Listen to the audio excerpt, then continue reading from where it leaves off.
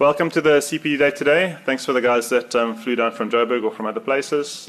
I'm glad we could give you a nice day today. I hope you all have a great day. It's a great program. Thanks, Alex, for putting it together and for all the speakers that have agreed to participate. Over to you, Alex. Thanks, everyone. Thanks again just to the speakers. It's been great getting them to agree to speak today. If you look at the program, roughly the whole morning is around a topic that's quite topical, the sort of low-income area, expanding access, etc. It also touches a bit on cost drivers, which is also topical in the Competition Commission inquiry that carries on after lunch, where Barry looks at that sort of angle on that side. And in the afternoon, we have a bit of a variety on other topics. The first speaker, well, maybe first sort of logistics. The agenda is on your tables, should be. We've got tea at, let me just touch, be sure. We've got tea at sort of 11 o'clock, lunch at 1:45. I must just say that lunch, I've made quite a long lunch, 90 minutes, because I'm worried that this morning might be quite a topical session and quite a lot of debate and questions. So we've got some space in the agenda to allow for that. If we're actually on time and we have lunch, we might cut lunch a bit shorter just to cut the afternoon shorter. So we've got a bit of flexibility in that space. But lunch 1:45, we'll be back sort of 90 minutes later for the afternoon session. We're ending around just after 5. I hope you found the toilets. It's sort of right across. There's parking tickets. The off parking is free, so you just ask at the sort of desk outside. And I think that's most logistics. So if there's anything else, please just ask me. That's true. So for your CPD points, please also just sign the register. I think it's on the desk. Is it? Well, we'll find out. So please sign that so we know you actually get your CPD points. Moving to the speakers. So the first speaker is Roseanne. She's an independent consulting actuary, also linked to Wits University. She's been in the healthcare space since 1993. So I think she's well placed to touch on the first topic, which is sort of a LIMS, revisiting the LIMS process. And I think she was particularly involved in that. So welcome, Roseanne. Thanks.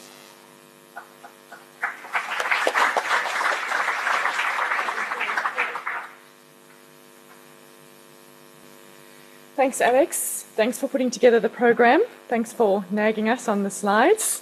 And good morning, everyone. So when I started putting together this presentation, I found that it actually wasn't the onerous task that I imagined it would be, because I was able to take a lot of the presentations I've done since around 2007 and find that the slides are actually still quite relevant today. So it does seem to be a case that the more things change, the more they stay the same, or perhaps the more they stay the same, the more they change. But I think we've come some way, but it's also the purpose of this presentation is really to lay the groundwork to say, well, what is the thinking that has happened up to this point, so that we don't find ourselves going around in circles. And I think by the end of this morning, we'll see the extent to which we've been doing that, perhaps. But I think it was interesting when I revisited the LIMS report, which is still sitting there. There's a whole portal of information still sitting there on the Council for Medical Schemes website, where you can actually still look at all the survey analysis and so forth that was done. And so I thought the purpose of my talk this morning is really just to lay the groundwork and to contextualize a bit what is coming after with the talk by Paresh and Emil and so forth.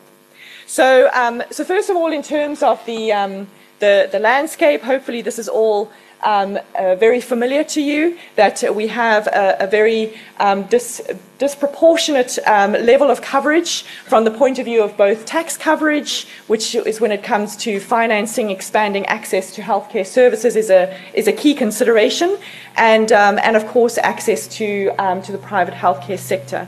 And you'll see that I've brought in here the political pressure around NHI, and I think we also have to be aware, as we're debating in the space of low cost benefit option provision, that there is an issue of political pressure and sensitivity around keywords like the national health insurance, social health insurance, and so forth.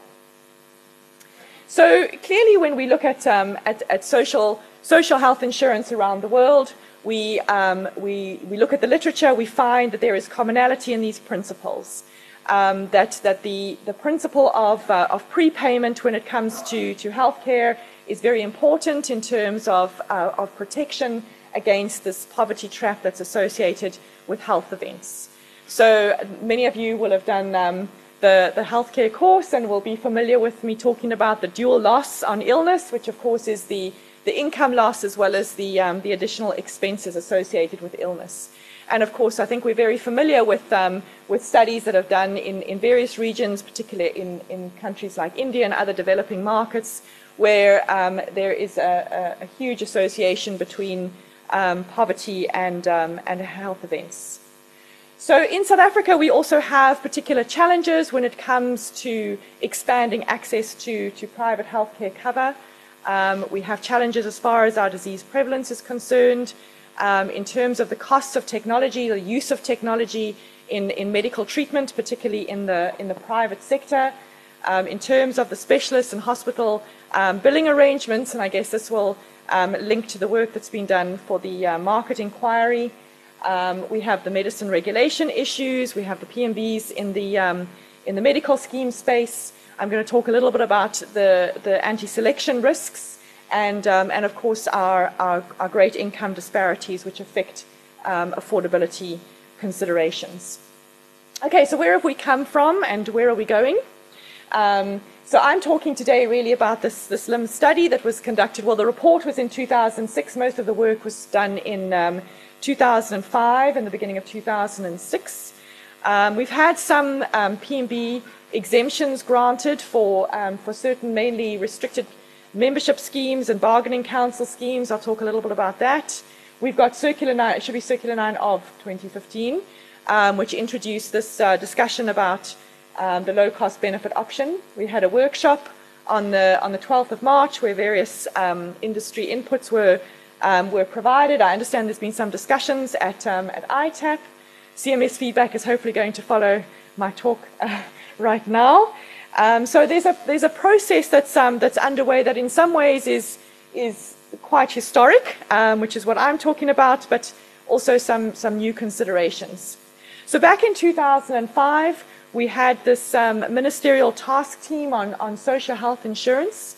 And between this task team and the Council for Medical Schemes, industry was asked to conduct this study into a low-income medical scheme.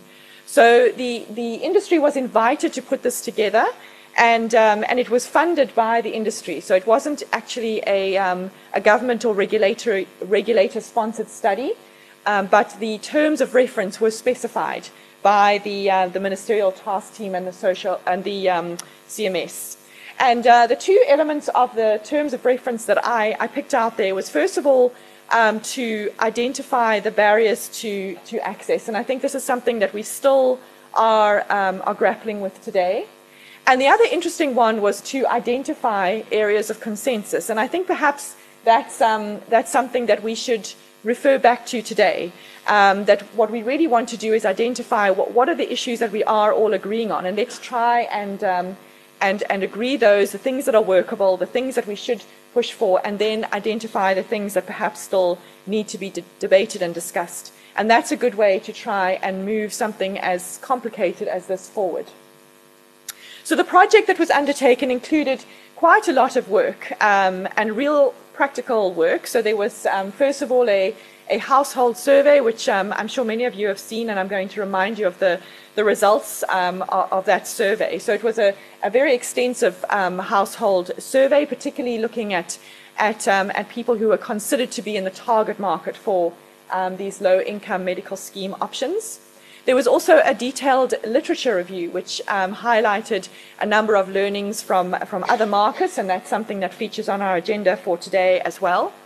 And then there was a demand model constructed in terms of the likely take-up and what the sensitivity factors were in terms of take-up from the demand side. And there was also work done on the supply side in terms of the capacity in on the provider side and what could be done to make that the supply side more affordable and more available to this market. And the important thing is that it was, I think, a fairly open and transparent process, and there was certainly my experience of it, there was a lot of cooperation amongst the parties who were participating. So some of the key findings around the coverage at a very high level, and I'm going to go into a little bit more detail to remind you about what some of those findings were. But certainly from a demand side, there was a strong interest in belonging to a medical scheme. So it wasn't as if there was an issue here that someone had decided that people need this, and it was, you know, that whole insurance bought and sold and not bought argument. So people do want to have access to this coverage, and I think the political weight around the national health insurance has certainly demonstrated that that's the case. And then, of course, there was this issue around the willingness to pay and the measurement of preference in terms of in-hospital versus out-of-hospital cover. And I think it's very important to stress at this point that although there was a preference expressed for out-of-hospital cover rather than in-hospital cover, that was because of affordability constraints. I think, though, that is the value of the way in which the survey and the analysis and that willingness to pay analysis was done, is that it didn't just ask people for the shopping list of what they would like. It made it clear that obviously there's a cost and people need to prioritize, and that's really what the idea behind that experiment was. So the willingness to pay, or this discrete choice experiment, was conducted in a way that people were making the decisions to prioritize purchases based on their affordability constraints. Now the numbers here are in 2005 rands, so just to give you the factor, it's about, when I actually went onto the Stats South Africa website to have a look. If we're just purely on CPI, it's about a factor of a 1.66. So you can increase these numbers by about 2/3 if you want to put them into today's money. But that's at CPI. So if we set CPI plus 2, then we're probably talking about doubling them up, just to make a comparison to the numbers you're going to see in later presentations. So you can see that in terms of that discrete choice experiment, in terms of almost forcing people to make a choice, that the starting point was the primary healthcare package, which actually initially didn't include specialist cover, and then there was the addition of the private hospital cover. And across the income bands that were included in the surveys, the choices were actually fairly consistent. So the target population that was identified for this work on the demand side was the 2.5 to 6,000 rand bracket. Again, if you escalate that at CPI, it translates to an upper bound of about 10,000 rand a month. And I think in terms of the distribution, the numbers there, it's fairly consistent today. But the proportion you can see there of the households, we had 2.6 million households. The households that had or that were extrapolated to have medical aid coverage was just around 500,000, but that's of course at least one person, and in many cases it was just one person in the household. That was one of the really interesting findings, was that in many cases it's only one person in the household, or perhaps one or two people, that have coverage. So along with that went the question about what are the barriers to entry? What is preventing people from purchasing this cover that they've expressed the desire to have?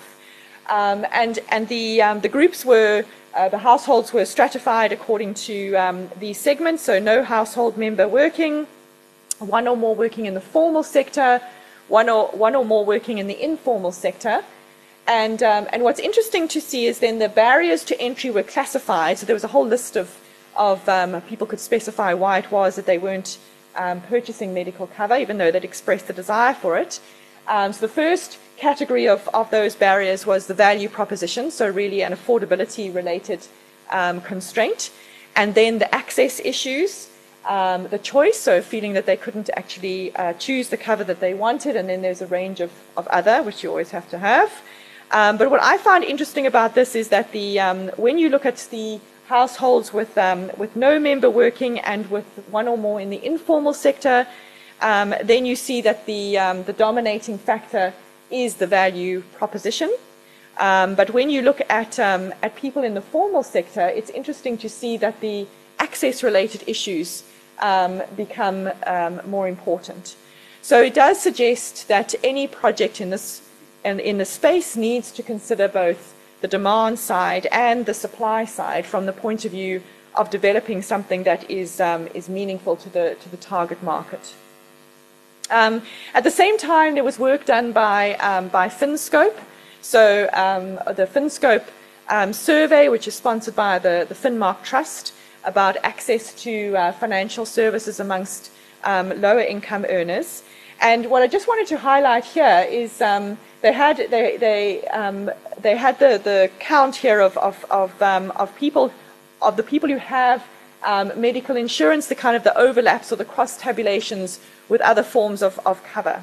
And what you can see is that of the people who had some kind of medical insurance cover, 98% of them were banked. Of the people who were banked, only 17% of them had medical insurance cover, and you can see from the survey that most people in the survey were banked. But what's interesting is to see the cross tabulations, which are illustrating that although there is this high demand, as it were, for medical insurance cover, there are other insurance type covers that are more dominant from a take-up point of view. I mean, we know that one of the unique features of the South African market is the high take-up of funeral cover. Also, you can see credit life coming up here. Even asset type insurance covers are trumping out the medical covers, which of course is a function of those barriers to entry that we saw on the previous slide. And just as an aside, of course, the only thing I think that's got lower take-up is savings, which is a sad feature of our South African market. And then this is from the General Household Survey, which is looking at utilization levels. And this is where I want to highlight the anti-selection challenge, which we have to bear in mind in any kind of product structure in this space. So in terms of low-income earners currently participating in the medical scheme space, there are high levels of anti-selection, which are evident in terms of this utilization. So you can see that people are buying cover because they need it and they need to use it. And of course, the social solidarity mechanisms that are inherent in our current system then almost facilitate that kind of anti-selection. And so we have to be careful that in terms of what we are, if we're wanting to develop something that is sustainable and affordable, that we need to take into account the need to provide some kind of anti-selection protection in that structure as well. Another project that was undertaken at the time to try and understand what it was that people were, or how people were making their decisions, particularly around health-seeking behavior. And this is more of the sort of social science research that sometimes we actuaries are not quite so comfortable with, but still can be quite informative when it comes to how we design products and also, very importantly, how we communicate. So the financial diaries results are also on that portal, and it's interesting to look at some of the findings, particularly around rural versus urban households and the association with chronic conditions. So you can see they're 1 in 10 households having medical insurance as opposed to 1 in 6 with some kind of other insurance, particularly the funeral insurance. Okay, so coming back to a little bit more detail on this preference analysis, that in terms of the GP requirement, you can see that was where the strongest preference was indicated. But and at the time it was kind of communicated that people only want GP coverage. It was the area of strongest preference. You can see that there was still preference indicated for private hospital and comprehensive cover, but that the discrete choice experiment identified that the affordability constraints then outweighed that. So the proposed plan essentially included a list of services, and I'll show you the more detailed breakdown just now, in what that would be included. And you can see that it kind of looks like what you would generally see in a low income option now, possibly on a capitated basis. But what was quite important is that we identified at this time that that not having private hospital coverage was possibly the best way to demarcate between what would be the low income medical scheme and the sort of normal or higher income medical scheme environment. That rather than having a demarcation that was income based, that you have a demarcation that is benefit based, because it would be more sustainable and more or less administratively complex. When it comes to an income-based demarcation, then it raises all sorts of issues, the least of which is things like indexation, but definitional issues and so forth. So it was felt that then by having a benefit-based demarcation, it would create almost an aspirational effect when it came to promoting buy-ups. There was also some discussion around tax subsidies, and at that time the affordability was identified as pretty much 8% of household income, although there were some sensitivities done around that. And the proposal was essentially a direct subsidy of 50 Rand per month. So if we add that 1.66 factor, I think that goes up to around 85. And then the suggestion would be a 50% employer subsidy. So in other words, a key focus here was people in formal employment. And as you could see from that table I showed you earlier, their preferences expressed were slightly different, or their barriers to entry were slightly different. And at that stage, the premium came in at 150 Rand per beneficiary per month. And the demand side model suggested that would lead to an increase in coverage of around 3.6 million lives. So in terms of the sensitivities on the slide here, these numbers here are that percentage of household income. So the 3.6 million is here. So a premium of 150, it's here. So premium of 150, the subsidy at 50 Rand, then and 8% as the affordability sort of threshold or constraint meant an increase in the covered lives of 3.6 million. If you then to increase the affordability threshold to say 12% of household income, and increase, then your potential coverage increased to 5.2 million lives, and then if you had the premium set at 200 Rand a month, so a higher level of cover, then you would have equivalent increase in cover. You can see some symmetry there in the model, obviously a function of the underlying assumptions, but those just to give you an idea of the sensitivities. So the recommendations from LIMS were essentially a modification of the medical scheme environment. So one of the considerations was, should this be something that happens inside the schemes or outside of the schemes? And so the recommendation was that it should happen within the medical scheme environment, but on a modified basis. And essentially, it's a differentiated minimum benefit package. But the existing risk pool would be protected by having this demarcation in the benefits, but still encouraging buy-ups. So in other words, as soon as people want to have that private hospital coverage, and as we saw, there's a relatively strong preference for that, then those buy-ups could be encouraged and facilitated. The study also identified some legislative barriers that required further investigation, so things that we still continue to identify, the HPCSA rules, the scope of practice and so forth, and also suggested that there should be some engagement with trade unions and on the organized business level to try and establish whether these structures were feasible and to come up with something that then had broader stakeholder support. So just some detail in terms of the recommended benefits. You can see that it was essentially on a family structured basis. So still limitations in terms of GP and dental visits, formularies for medication, limited optometry, and a limited list of CDL conditions. Also important to note that in emergency transport to hospital was also included, even though the hospital coverage itself wasn't included, because that was something that came up quite strongly in the household survey, that one of the access-related issues was transport. And then the suggestion was that the LIMS options could offer additional benefits, so it wouldn't just be everyone on the same basis, but still that private hospital cover would be that demarcating benefit to protect the risk pool in the existing medical scheme options.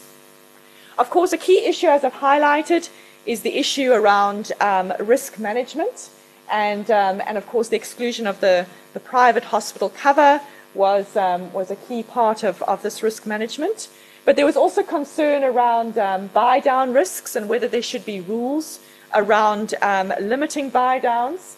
And one of the interesting things that I'd almost forgotten was the debate around the user fees, that in order for this to work, it would also require that user fees at public hospitals would have to be eliminated for those individuals who are on the LIMS options, otherwise it would almost be self-defeating. Also the suggestion that there would be 3 and 12-month waiting periods as for the existing medical schemes.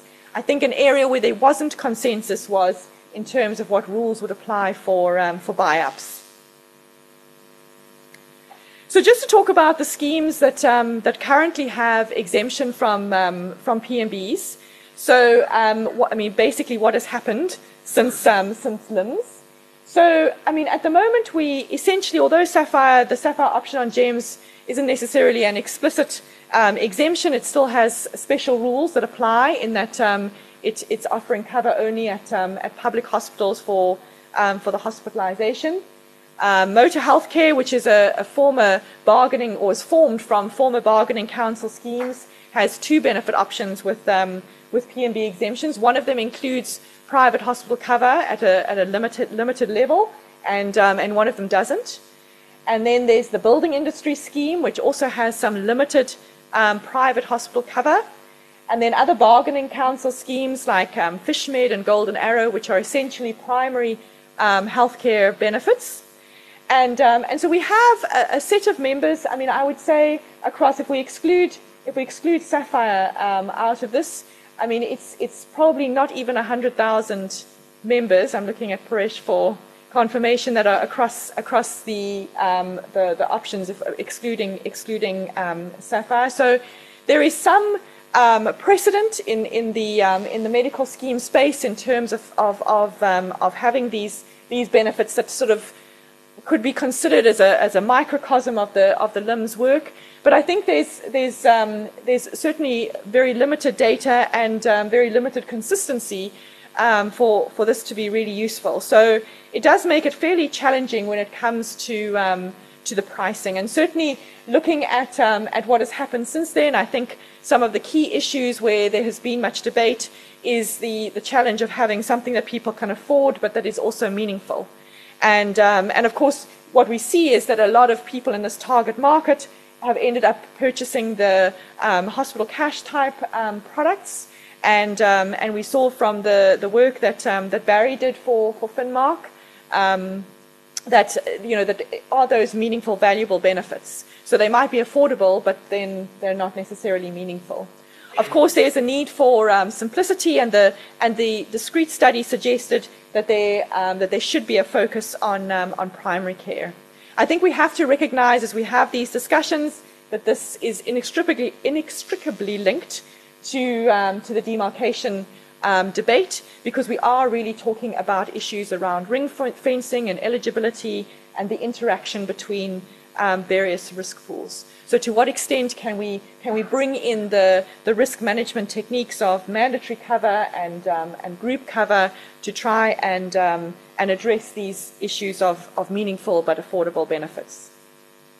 So just to finish off, I rehashed. This is from, I think it was the 2010 when we had the ICA 2010 that I talked about this access frontier. Which is work done, really, this is a basis for a lot of the work that is done by FinScope in terms of identifying where the market sits. So when we are looking, for example, at our 18%, what is it that is feasible in terms of expanding that 18%? Are we going to expand it to 100%, or are we going to expand it to 26%? What is the level which where we can say, well, we've done a good job, we've actually have expanded access where it's feasible? So one looks at people who have cover now, and which the first level is who can we still reach with the cover, the market as it exists now. Are there people, and we often debate this, this emerging middle class who are not purchasing cover when possibly they could or they should because of the anti-selective the anti-selective behavior that the current environment essentially could be considered to be promoting. And then we have the market that can be reached in the next 3 to 5 years. And then we have people who are beyond the reach of the market. So possibly people outside of employment, people at very low levels of income or at poverty. And then, of course, you have the people who don't want it, who could be at the top or the bottom of the spectrum.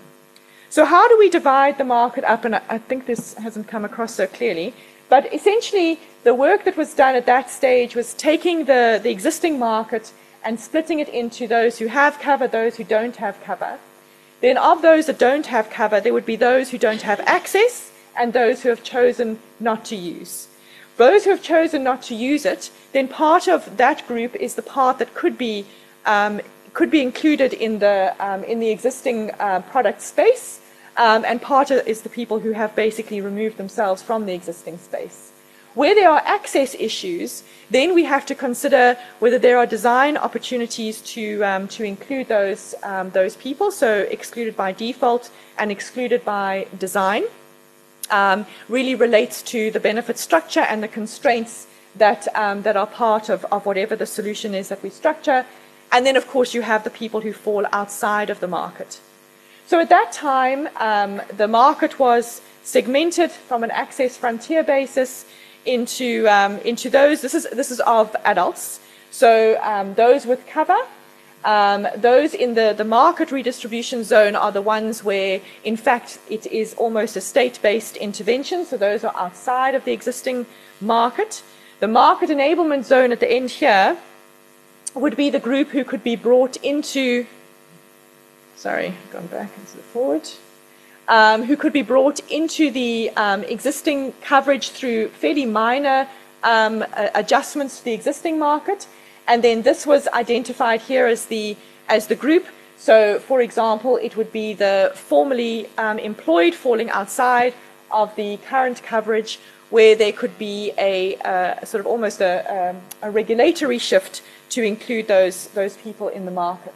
But certainly just enhancing, and I think that's something we mustn't lose sight of, enhancing the existing market, we could almost double the coverage from an affordability point of view.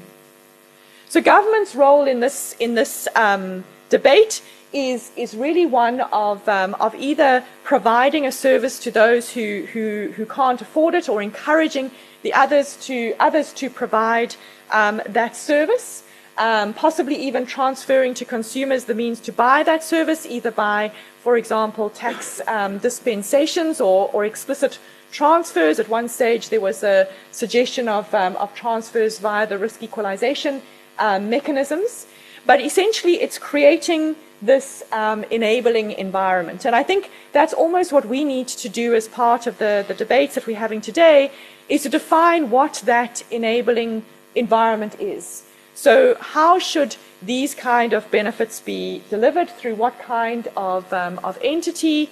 What is the role of competition in terms of promoting innovation? So there's obviously both positive and negative effects of competition.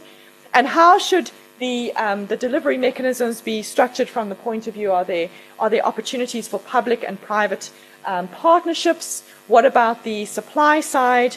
And are there additional revenue sources or revenue structures that can be harnessed to make cover more affordable?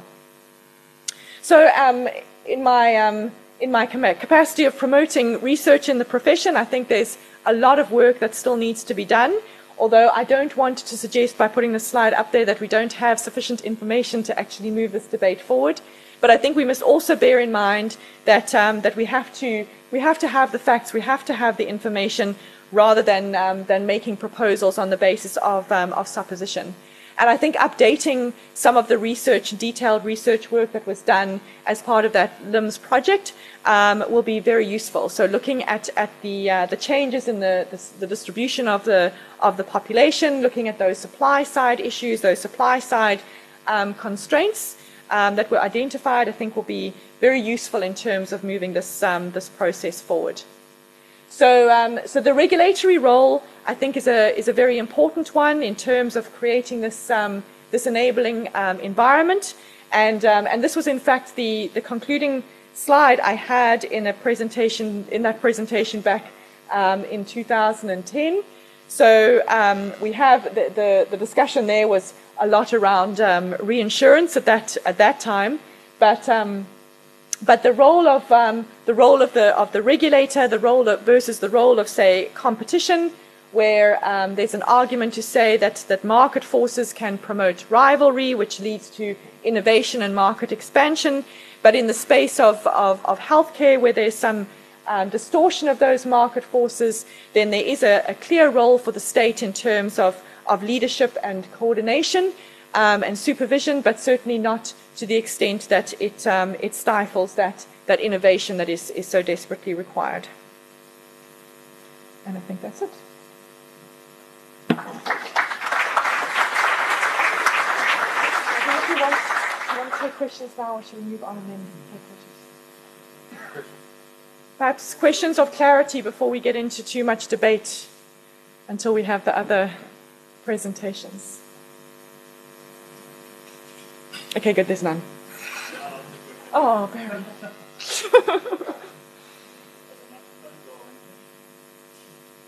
Yeah, we can hear you. I guess my question is, it's a tricky one for this potentially new market. The market is not product knowledge. But my question is, to what extent should we think about fine-tuning a very narrow, defined common model for the market, and then it's just about competing for efficiency of delivery? But to what extent, on the flip side, should we tolerate some experimentation in the market to see what works?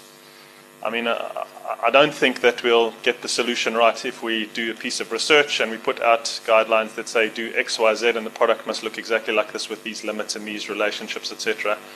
And then let everybody try to work within a very narrow confines there. I think we must obviously be responsible in terms of the principles that we want to be embedded in those models, and there must be obviously guiding regulations. But for me, there needs to be a little bit of experimentation, or tolerance for experimentation, to see what will actually work and what will actually fly.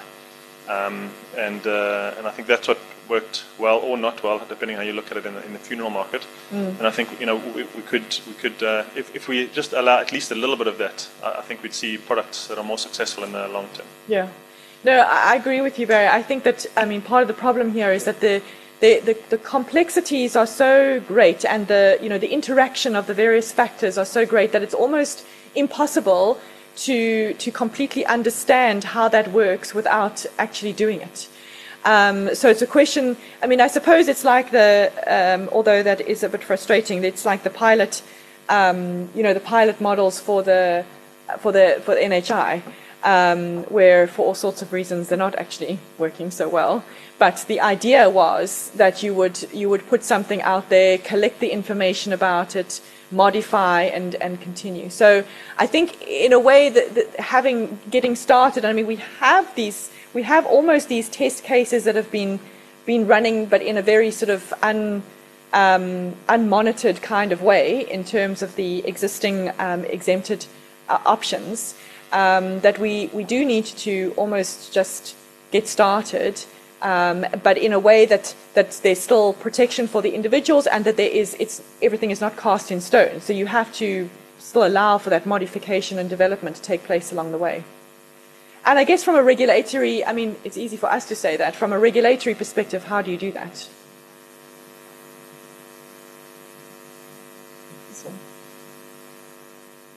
Another question, sorry. Just one from me, if I may. Can you just remind us who the stakeholders were and the kind of buy-in, particularly from healthcare providers, from Department of Health and the CMS? In the LIMS work. Okay. So well, the project was coordinated by Johnny Brumberg at the time, but there was strong participation from the hospital groups. I remember that in terms of the supply side, the hospital groups, the pharmaceutical groups were heavily involved, as well as many of the managed care providers. Graham, I think you can probably help me with this. I think the BHF was involved, but people were sort of participating in their individual capacities.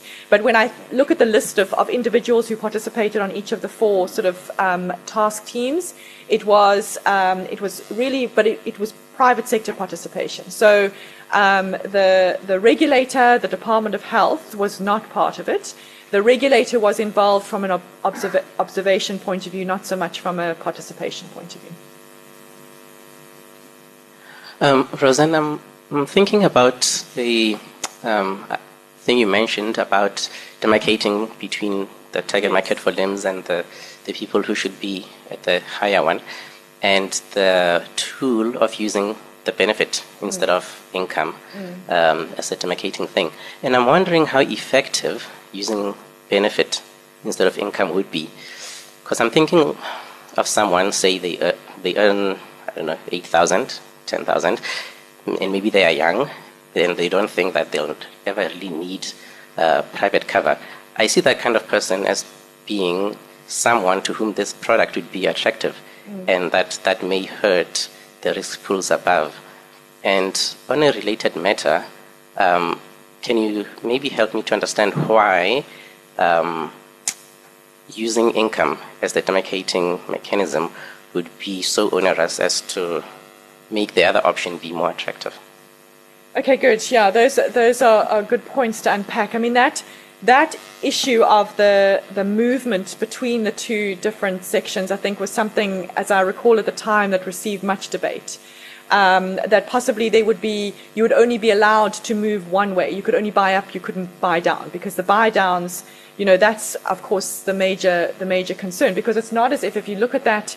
I mean, if you index those salary levels, it's not as if we don't have high levels of participation at the moment. There's in the medical scheme space. So that movement, but the intention was that almost people buying the medical scheme cover now are people who are either anti-selecting or risk averse. And so you would want to take steps to almost promote the risk aversion, so people understanding that's the whole insurance is sold and not bought argument, but people understanding, and perhaps by becoming familiar with how the environment operates, that then their risk aversion would be such that they aspirationally want to purchase the additional cover. I mean, when it comes to an income-based demarcation, it does become very complex, and I think the fact that there are that open schemes at the moment do not have income-based tables because of the difficulty, except for restricting access to lower cost options, because of the difficulty of defining an income which is common to everyone. I mean, I remember back in the days when we could do experience rating on open schemes, that this open scheme that I was looking at, and it had all sorts of industries on it, manufacturing companies and so forth. But the group with the lowest income on that scheme was one of the large audit firms, and of course it was because they were very clever in how they defined their income. So to avoid getting into those kind of debates, around what you bring in and allowances and all of that, then that was why it was felt that an income-based definition would be fairly complex.